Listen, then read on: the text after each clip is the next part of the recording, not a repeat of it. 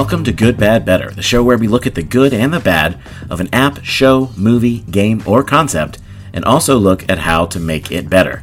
I'm Drew Allen. Before we start, a quick thank you for listening, rating, and reviewing the show, and I hope you'll follow along on Instagram at Good, Bad, Better Show. Alright, time for the show. First off, there's gonna be spoilers for the Suicide Squad. Alright, today's topic is The Suicide Squad. Not to be confused with Suicide Squad, which was pretty terrible. No, this actually, it doesn't seem like adding an article to the beginning of a title would have that much impact on the movie itself, but in this case, wow, what a difference. And points if you can tell me the actual company that used to use that slogan. Wow, what a difference. Anyways, so yes, I saw it today. I actually had a rare weekday off, and I took advantage of that. I'd been wanting to watch The Suicide Squad for a long time, but just with life and kids and everything, my only option thus far was to wait until like 10 p.m. and try to watch it and keep the volume low, etc., etc. I didn't feel like doing any of that. So today I finally had a chance to sit alone in my house and watch the duration of this film, and it was really good. I gotta be honest, I sat down to do notes for this exact episode to talk about it right after I watched the movie, and honestly, let's just get into it. The good is most of it. I thought the cast was fantastic. I loved seeing Idris Elba. I thought he really just nailed it. I mean, when does he not? But still, it felt right. His character, just kind of this grizzled, kind of anti-hero person, it just did such a great job. And so did everyone. I mean, even Margot Robbie. I was never a huge fan of Harley Quinn, and I mean, obviously, you know, I don't know. I don't know what to say about that, but she managed to do a job that was like, she perfectly encapsulated kind of the whimsical and dark nature of Harley Quinn's character, and also did it in such a way that wasn't, I won't say it wasn't over the top, but it wasn't annoying, which I have experienced in watching. I actually watched the Harley Quinn movie, and it was actually a little bit better than I was I actually watched the Harley Quinn movie, and it was a little bit better than I was expecting it to be. But it still was just like, it just felt like at times it was just like too much. And maybe it actually just goes to the fact of it being an ensemble cast and her not having, you know, the bulk of the whole, you know, kind of protagonist journey. But I thought she did a great job. I loved Sylvester Stallone as King Shark. I thought that was a great. There was so many memorable and interesting characters. I definitely, my guard is up against kind of tertiary comic book characters for some reason. I don't totally understand why, but it's just sort of like, I tend to roll my eyes a little bit and be like, oh yeah, I'm supposed to care about this guy.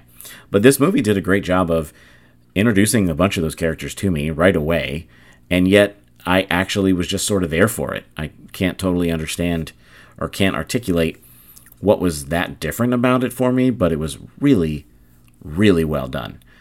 Obviously, the storyline itself I thought was great.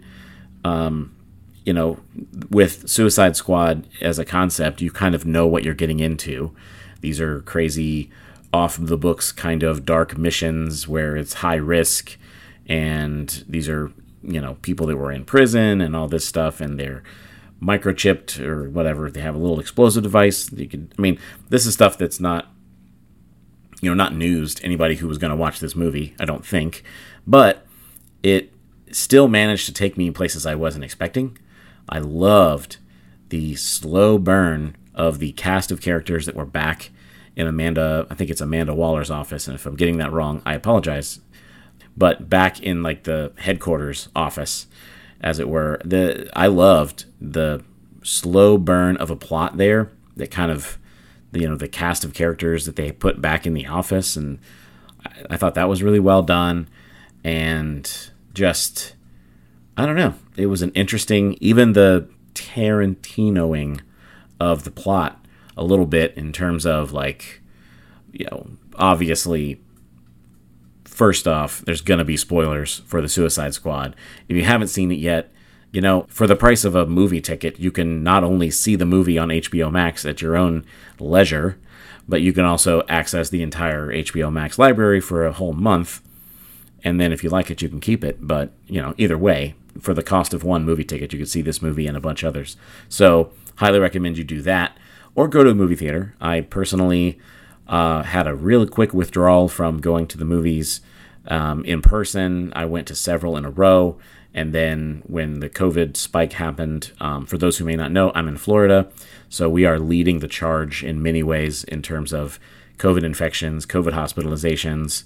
And so one of the things that went right back off the table for me was going to movie theaters because, not going to do that. So I really liked getting the chance to watch it on HBO Max. And the story was great. The characters were great. I thought the acting was done really well. And really even just the cinematography was, it's just awesome. I don't know. It managed to be, I appreciated with, the R rating getting just, there wasn't any, for a movie that's this dark in nature and the characters that are this, I don't know, visceral, it would have felt weird for them to be pulling punches in order to keep it PG-13. And I really like that they just didn't even consider that. They just went for it. And there's lots of just wow kind of scenes and moments and fights and just fantastic. I don't know. The special effects were great. I loved the villain and that whole concept, which I have learned was actually from comic book series. It's so crazy what they can take and make into this incredibly larger-than-life blockbuster feature film and yet still be able to point back and say, oh yeah, back in 1984, this exact plot was part of Marvel, or sorry, not Marvel. It was part of a comic book universe thing. It was actual comic books that got published, a short-run series about something that is literally this. And so, man, I don't know. Okay, let's take a look at the bad. And I legitimately am struggling to find the bad in the film. The only things I can think of...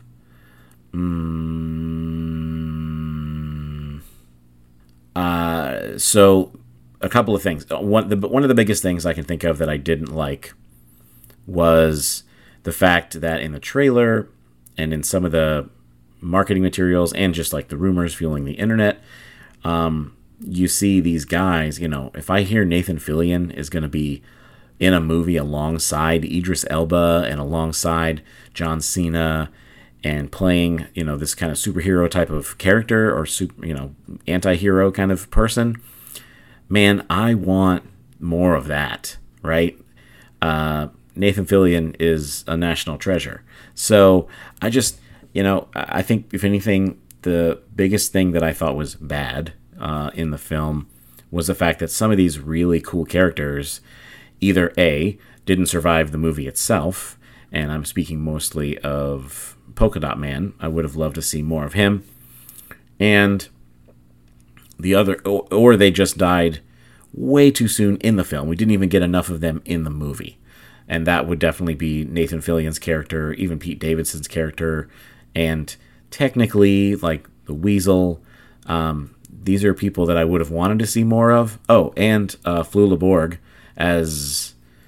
I don't even remember the guy's name. I don't know if it was called Javelin because he had a javelin, but his character, I would have loved to have seen more of all of them. That would have been great, but if you've already seen the movie, you're well aware that a lot of those characters die in the first 10 minutes, and that's it. They're gone. And that was disappointing. That was legitimately disappointing to me.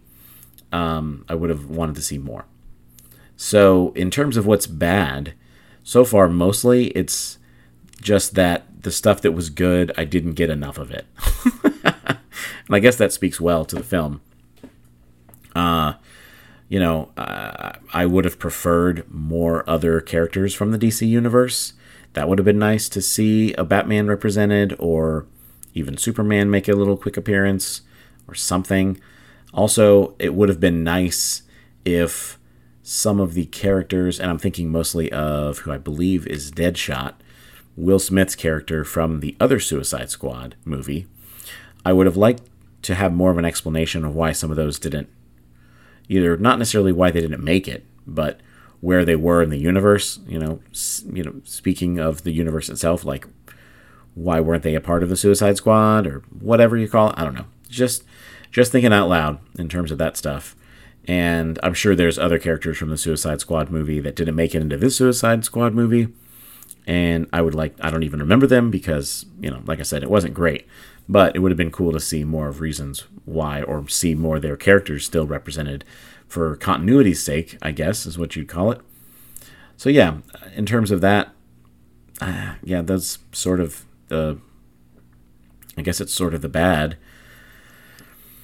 I don't really know how to make it better. I feel like maybe I need to watch it again. Maybe time will tell. Maybe I shouldn't be doing these immediately following watching a movie because I'm just going to be too gushing about how great the movie is. There's a lot of self-doubt I'm having in this moment as far as how amazing this movie was. But I had decently high hopes for it, and it really did. It kept my attention. I remember pausing it at one point and thinking that it had to be near the end of the film, and I was upset about that. I was actually disappointed because I was like, oh, I just want this to go on more, and I was worried that the movie was about to be over. And there was still like 48 minutes left in the film when I paused it. So I was like, awesome, that's fantastic. This is what I want. I want more of this movie.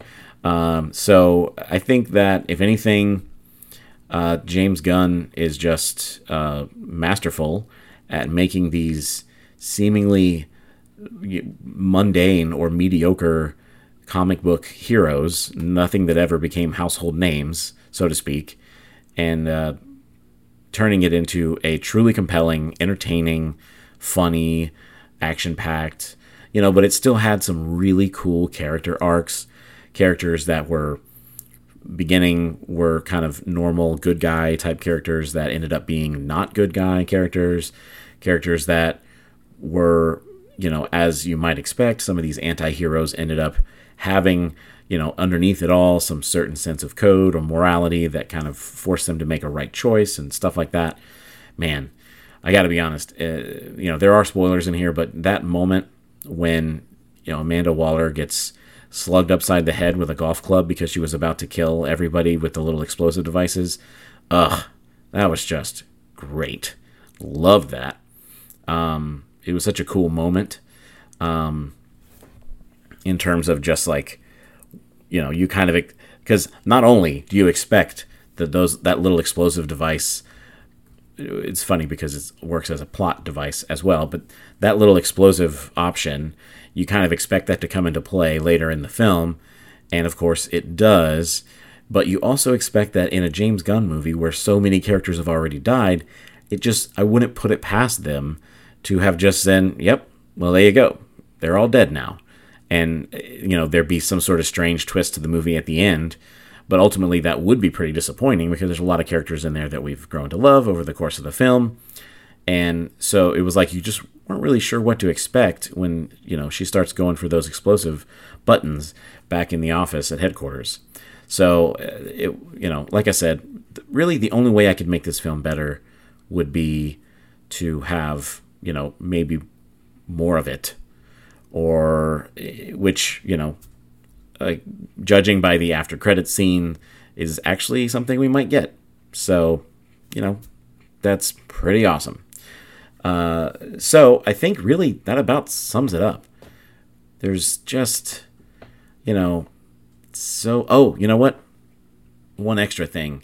I think I wouldn't have minded seeing more of the Ratcatcher before we meet the Ratcatcher 2, or kind of in flashback form. I would have liked to have seen more of a flashback on the Peacemaker and more of his backstory and stuff like that.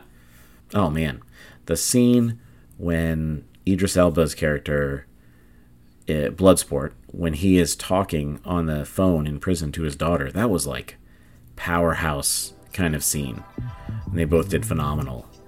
And just like, oof, what a gut punch.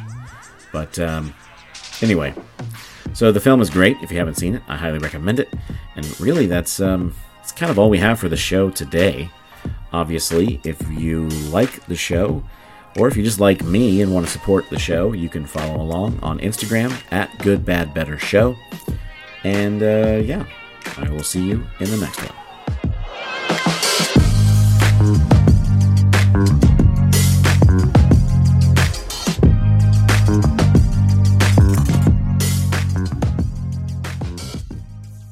Imagineville.